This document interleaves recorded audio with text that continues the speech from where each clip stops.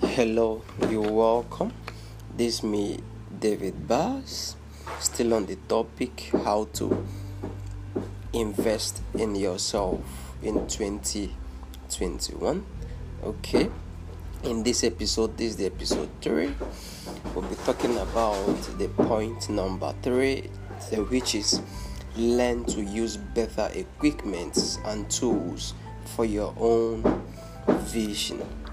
In whatever you are doing as an individual, learn to go for the best equipment and tools for your own vision. When investing into yourself as an individual, you want to be a teacher, you want to be a doctor, you want to be a carpenter, always go for the best tool, go for the best equipment that will make you exceptional from others.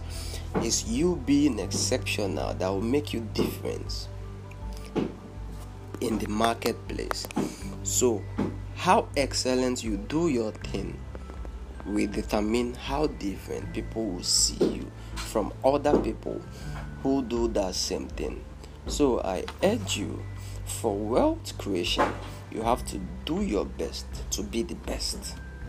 Are you a carpenter? Be the best carpenter.